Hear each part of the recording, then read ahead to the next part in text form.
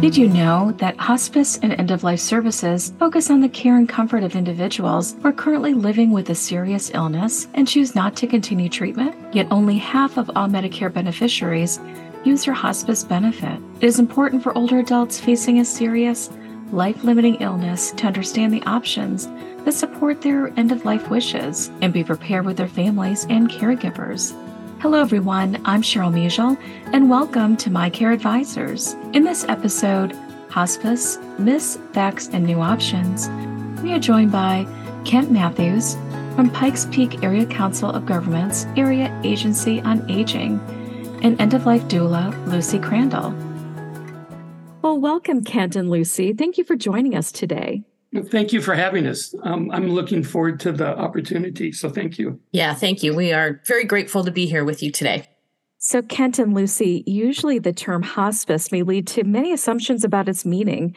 Can you both share with our listeners what are the most common myths about hospice? So one of the myths that I hear frequently is that hospice is a place where you go to die. Another hospice myth that comes up very often is that you can only be on hospice if you're actively dying and just hours away from death. And I've also heard from people where they say that you have to have a diagnosis of terminal cancer to be on hospice. Oh, there's so many myths. Another one is that hospice hastens the dying process in that they take away all your medications and dope you up on morphine so that you do die. You can only have hospice if you have Medicare. There's another one about qualifying for hospice. A lot of folks think that in order to qualify for hospice, patients must be bedbound and unable to leave their homes. And then another one that I hear frequently is from people that you can only have hospice services for up to 6 months,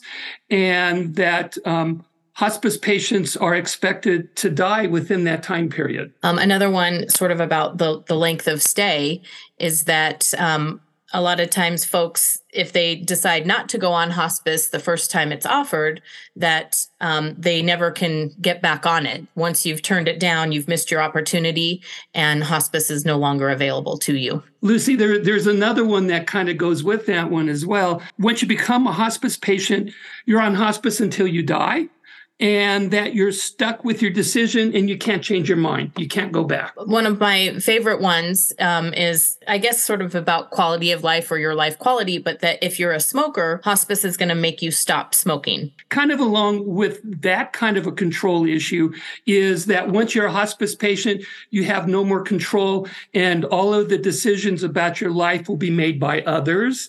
And that's a really, really strong myth that I've heard. Another very common one is that you must give up your primary care doctor to be on hospice. Oh, Lucy and Kent, thank you for sharing some of these myths and misconceptions about what hospice is. And so thinking of that, let's dive deeper into actually what hospice is and how it supports families. If you could share with our listeners some of those facts surrounding how hospice supports older adults, individuals, and families with life-limiting conditions. Hospice is a type of care, and it's often, I put it in more of like end-of-life type of care. Medicare that oversees hospice is very specific in terms of the components of hospice care. There's a team of individuals, a registered nurse, a CNA, a hospice social worker, a hospice chaplain, and a hospice volunteer that are available to support the person on hospice care as well as the family. Medicare also says that when a person's on hospice, their medications related to their hospice diagnosis are paid for by Medicare. And then another criteria is that Medicare will pay for basic medical equipment like a hospital bed, a bedside commode, a walker, a wheelchair, a bench for the shower or a chair for the shower. There's various basic medical equipment that the person may need in the home to help take care of their family member, and then Medicare pays for that. Those are the basics in terms of the components of hospice care. Lucy, do you have anything else you want to add? I do, Kent, actually.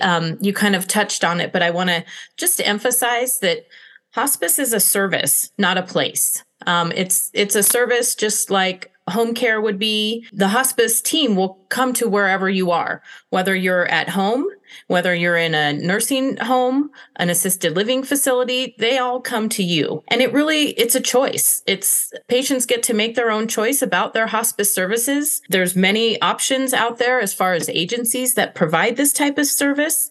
And so you do want to shop around and make sure you're getting the right service that you choose and can assemble your team and make sure that they're the appropriate team for your needs. And to kind of dovetail with that, Lucy, about hospice goes to where you're at. In my hospice career, and this was when I was in Arizona, I had 2 hospice patients. When they came on service, one was living under a bridge, under a freeway, and the other one was living in cardboard boxes in the middle of the dry riverbed of the Salt River. And that's where hospice care started. So it literally is where the person is at. And that's one of the things I like best about hospice. I love hospice no matter what, but it really is there to support the dying patient, but also the family and loved ones that surround that patient. So it really is there to support the whole family. And even after the loved one passes with hospice, the family and the loved ones behind get to have the support of hospice throughout the whole next year for their grief and those kinds of things. So it really doesn't end when the client ends. It really does continue to help to support the family through all their needs. One of the things that I've seen over the years since I have left hospice but still continue to support family caregivers is family caregivers sometimes do not understand or comprehend that the hospice team, especially the social worker and the chaplain, are there for their emotional support. Because the system that they've come from, meaning the medical system, it's always about the patient, always about the patient. And the caregiver has to fight to make themselves visible. And in hospice care, the caregiver and the family members shouldn't have to fight to make themselves available or visible to the hospice team. The hospice team should be there to provide them with their emotional support as well, because that's critical in terms of helping them to support their family member. We say it a lot, but hospice really is support for living well, not for dying. Exactly. Thank you for sharing some of these facts, Kent and Lucy. I was wondering, what type of conditions are typically supported with somebody who is on receiving hospice services? Any medical condition that's in end stage, really. So things like cardiac issues, lung issues, gastro issues. So it's not always cancer then. That's what I think people typically think about hospice services. Right. So like end stage kidney disease or end stage liver disease or even dementia in the end stages. All of those, I mean, it's a very, very long list of medically what would be appropriate for hospice care. And you're right, it's not just about cancer. It's about any chronic condition that has moved into the terminal stage is eligible for hospice care support. And one of the great things about hospice, while the guidelines say 6 months or less, a lot of times folks live past that 6-month period and they can continue on hospice. They don't have to, just because it's been 6 months that they've had this care and they live through that 6 months, it doesn't mean hospice is now over. They can just get recertified and continue to receive those hospice services even past that 6 months. You never know how things are going to go for folks, no matter what the diagnosis is. And if, they make it past that 6 months, that's great. And they just continue on with those hospice services till they do pass. Which then ties into that other point that hospice is a choice and it is possible, like you referred to, Lucy, for a person to come onto hospice and for whatever reason or reasons, they decide that they want to not do hospice care anymore, primarily because they want to try another treatment or something like that. They can decide to come off of hospice care and then pursue that treatment, whatever they were wanting to do, and then come back onto hospice care. So it is a fluid kind of a thing for the patient and the family as well. I was wondering, you mentioned previously that hospice is not specifically a place, it is a service. So, Lucy, I was just wondering, you mentioned other areas or locations where individuals can receive hospice services. What about living like in an assisted living or a memory care community? What are some of the ways that hospice can be delivered in those settings? It's really just the same as if they were delivering those services to your home. They come in, like Kent said. I mean, if the folks live under a bridge, the hospice team will come under the bridge. If they live in assisted living or memory care, they just come right in there and provide that care wherever that patient is. And there are some times when symptom management gets a little out of control and it can't be controlled in the home. And then folks can go into another setting and continue to receive their hospice care. So maybe they're trying it at home, but things just aren't going as smoothly as they'd like. They certainly can go into a hospital, an assisted living, a skilled nursing facility, and continue to receive the services, knowing that maybe there's a nurse going to be there around the clock or something like that.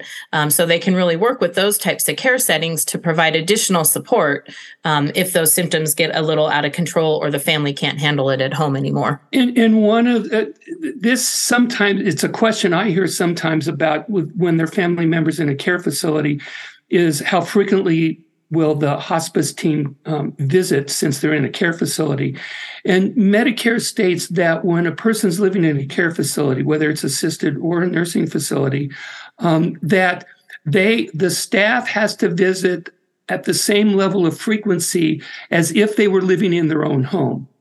So the hospice nurse, the hospice CNA, the hospice social worker can't slough off and say to the facility nurse, the facility CNA, the facility social worker, can you do this for us? If the person were in the care facility and the nurse says, I need to make visits 3 days a week, just because in the care facility, the hospice nurse has to visit 3 days a week. They can't ask the facility nurse to cover one of those days instead. The level of care by hospice doesn't drop off just because the person's in a care facility. It has to remain the same as if they were living in their own home. I see. So it's really the hospice team becomes part of the entire care planning team. Is that correct? Yes, yeah. Absolutely. And when in the facility, the care plan, Medicare requires that the hospice team and the facility team work out a joint care plan, but they have to abide by hospice philosophy. So there were instances where I had hospice patients, they were in a care facility, and the facility was saying, you have to go down to the dining room to eat. And the hospice patient didn't want to do that, and they wanted to stay in their own room.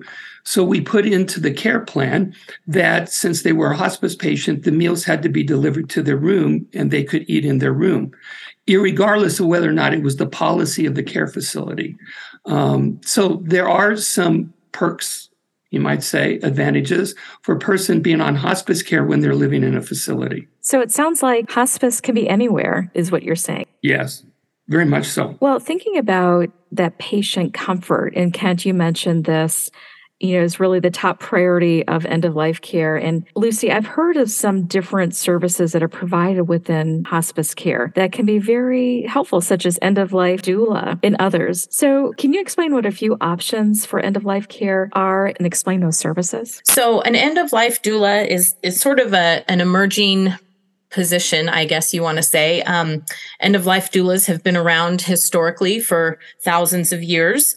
And really an end-of-life doula just helps guide a person through the end of their life journey. So an end-of-life doula, and most of us specialize in different things, but at the end of the day, we really are here to support, educate, and just listen to our dying patients in order to bring more meaning to the end of their life. So there's a definition that I really like, and it's from the International End-of-Life Doula Association to explain sort of what a doula is. So I'm going to read that real quick. At its core, this model of care is about open-hearted service. The doula meets with the dying person and their loved ones where they are emotionally and spiritually. The doula assists all involved to find a way to live their dying in the best way possible for them. At the same time, the doula will utilize their experience and expertise to offer an experience expanded view of dying that can bring greater meaning and comfort to this intense process. So really, an end-of-life doula is there to, just like I said, sort of support and guide folks. We really can work in conjunction with hospice. While, Kent and I have given a beautiful overview of hospice and all the wonderful services it provides, again, it's a service. So a nurse comes in, they do their tasks, and then they leave. A doula can stay behind and offer support through time by sitting bedside with their clients.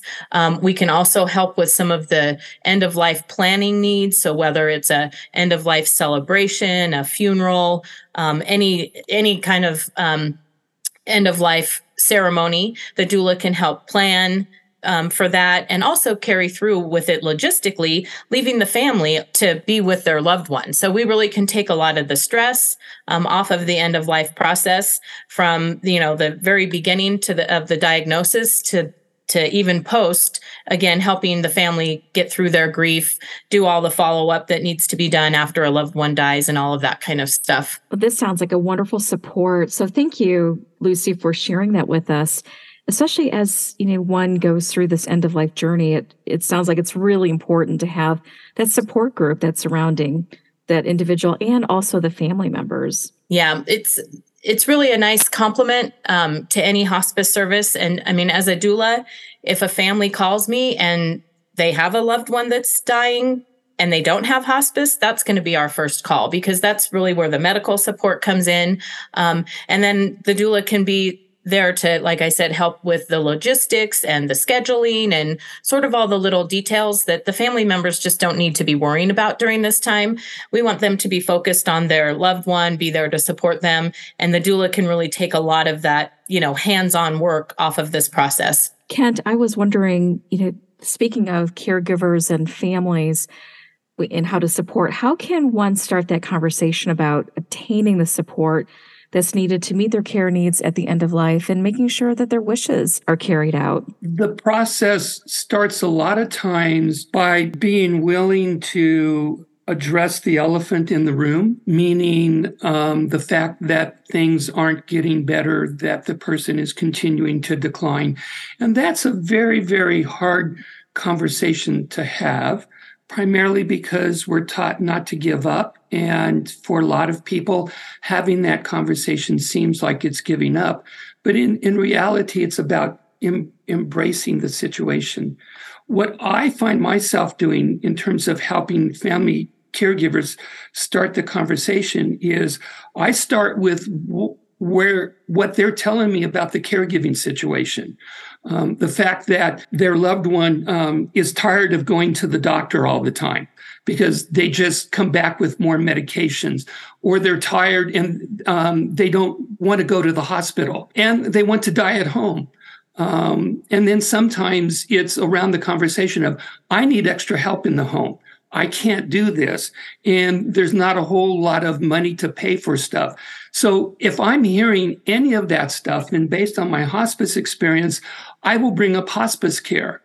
And, they'll say, but they're not bedbound. They're not dying yet. And I'll say, but you did say that you wanted this or this or this, or that your family member didn't want to go to the hospital. Well, if they don't want to go to the hospital, one of the best ways to help assure that doesn't happen is for them to be on hospice care, because now you have the medical support coming in to avoid that. Or you were saying you were needing some extra help, because the bathing and dressing is just getting too much. Well, that's helped by the hospice CNA. And Medicare pays for it. So it's not something that you have to worry about paying for out of pocket. Medicare will pay for that. So a lot of times I start the conversation with family caregivers by giving back to them what they were saying they're struggling with, or what they hope for their family member. And a lot of times then that begins to make sense to them. And then I also go in more depth about what hospice really is, all that kind of stuff. And it demystifies everything for them. And it takes the fear factor out. Because a lot of times people are afraid of hospice because of what they have heard other people say. And what other people have said is not necessarily true of hospice. So I help demystify that for them. For me, it's all about having these conversations really before the crisis. I, as an end of life doula, my goal in life is to normalize death and just get people talking about it. And if folks are talking with their loved ones before hospice is even needed, before diagnoses are made, it will make that end of life process so much easier because you already know what everybody wants and what page everybody will be on. So I tell everybody, talk about it now. It doesn't matter what age you're at or where you're at in your healthcare spectrum.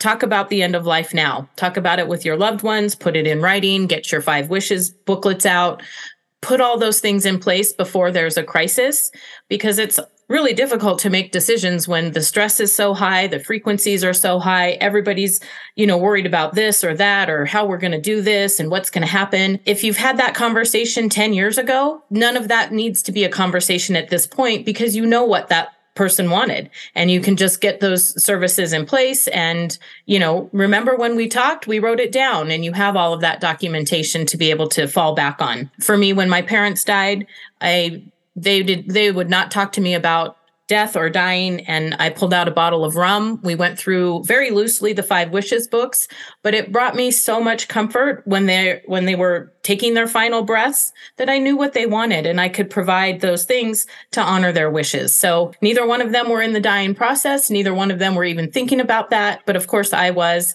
And I just recommend those conversations.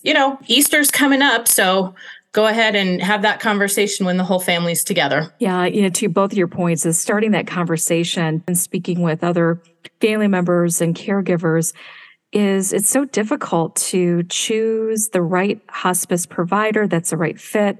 And also additional services like the end-of-life doula. Are there questions that people should have at their fingertips or a list of information that you could review as they select the right hospice provider?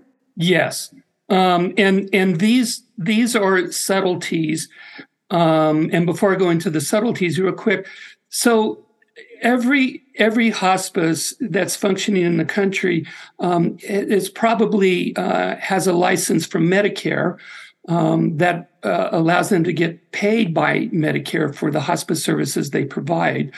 And so because of that, they are all following the same policies, but that doesn't mean that they're interpreting and putting those policies into effect in the same way. So some of the subtleties are, how frequently do you allow the nurse or nurse case manager to come out to make weekly visits? Because some hospices will put a cap on that. Like they don't want their nurse case managers to go out more than 1 or 2 times a week. And there are other hospices that will say if the nurse needs to go out 4, 5, 6 times a week to manage the comfort level of the patient, then the nurse goes out 5, 6 times a week. Another one is along with the CNAs. How frequently will you allow the CNAs to make weekly visits? Is it 1 or 2 times a week, or can they come out as needed, like 5, 6 times a week? Another one is when if my family member gets into a physical crisis, and Lucy alluded to this earlier, usually when a hospice patient gets into physical crisis, the hospices are allowed to place the hospice patient in a care facility to get the physical crisis under control. But some families don't want their family member to leave the house. They want that care to be taken care of in the home. And so you got to be asking the hospice, are you comfortable and able to put staff in the home round the clock 24/7 to get the crisis under control? Because if that's important for you as a family, then you need to know that your hospice is able and capable of doing that. And Medicare expects the hospice, if that's what the family wants done, Medicare expects hospice to be able to do that. But it's a question you got to ask, because hospices sometimes are more comfortable with putting the patient in a care facility rather than putting the care in the home. Those are some of the subtleties. Another one is, find out about the length of employment for the nurses and the CNAs. What's the average length of employment for your nurses and your CNAs? And if the average length of employment is down to like maybe a year or two, that may be an indicator that there's a revolving door on the nurses and the CNAs at that hospice, which means there's a high turnover rate. And that may not be a hospice to select because of the high turnover rate. Another one to ask is, what's the caseload for the nurses and the CNAs? An average caseload that's workable for nurses in any hospice is like 12 to 14. If it's higher than that, the nurses may be overworked and burned out. Same with the CNAs. Their average caseload may be around 15 or 20, and that's okay. But if it's higher than that, that may mean that there's possible burnout by the CNAs. So those are some of the subtle questions to ask to try to get what I call the peek behind the curtain. Lucy, I was wondering, you mentioned about communication and coordination of all those logistics. So what are a few questions that people can ask to learn more about that? And also about, like, for example, the services that you provide as end-of-life doula. How do they explore that? So when it comes to the hospice team and sort of knowing what you're getting into, some of my favorite questions so that you know what you're up against are, when you do call into the phone number for the agency, what do you get? Do you get a live person? Do you get a recording? What happens on nights, weekends, and holidays? Is the service any different, Monday through Friday between 9 and 5, and then it changes at 5 o'clock? Like, what does that look like?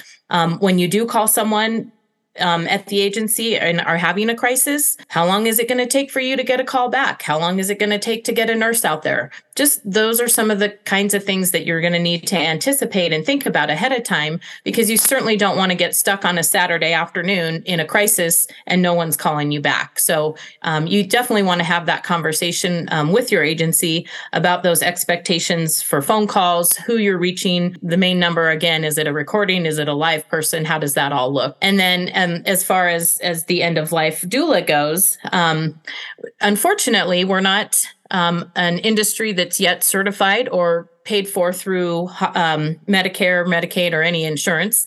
Hopefully that will change somewhere down the road. So we would be sort of a private pay or a side hire to support along with the hospice. But one of the things that an end-of-life doula can certainly do is help you anticipate some of those things when it comes to your hospice agency. Maybe you've already contracted with a hospice agency and you're not really getting what you need. And that's where a doula can really come in and help you understand what you should be getting, and sort of how to have the right conversations, what questions to ask, so that you can either get those services back on track or perhaps interview a new agency. And we kind of touched on this a little bit. And I went earlier when I said hospice is a choice.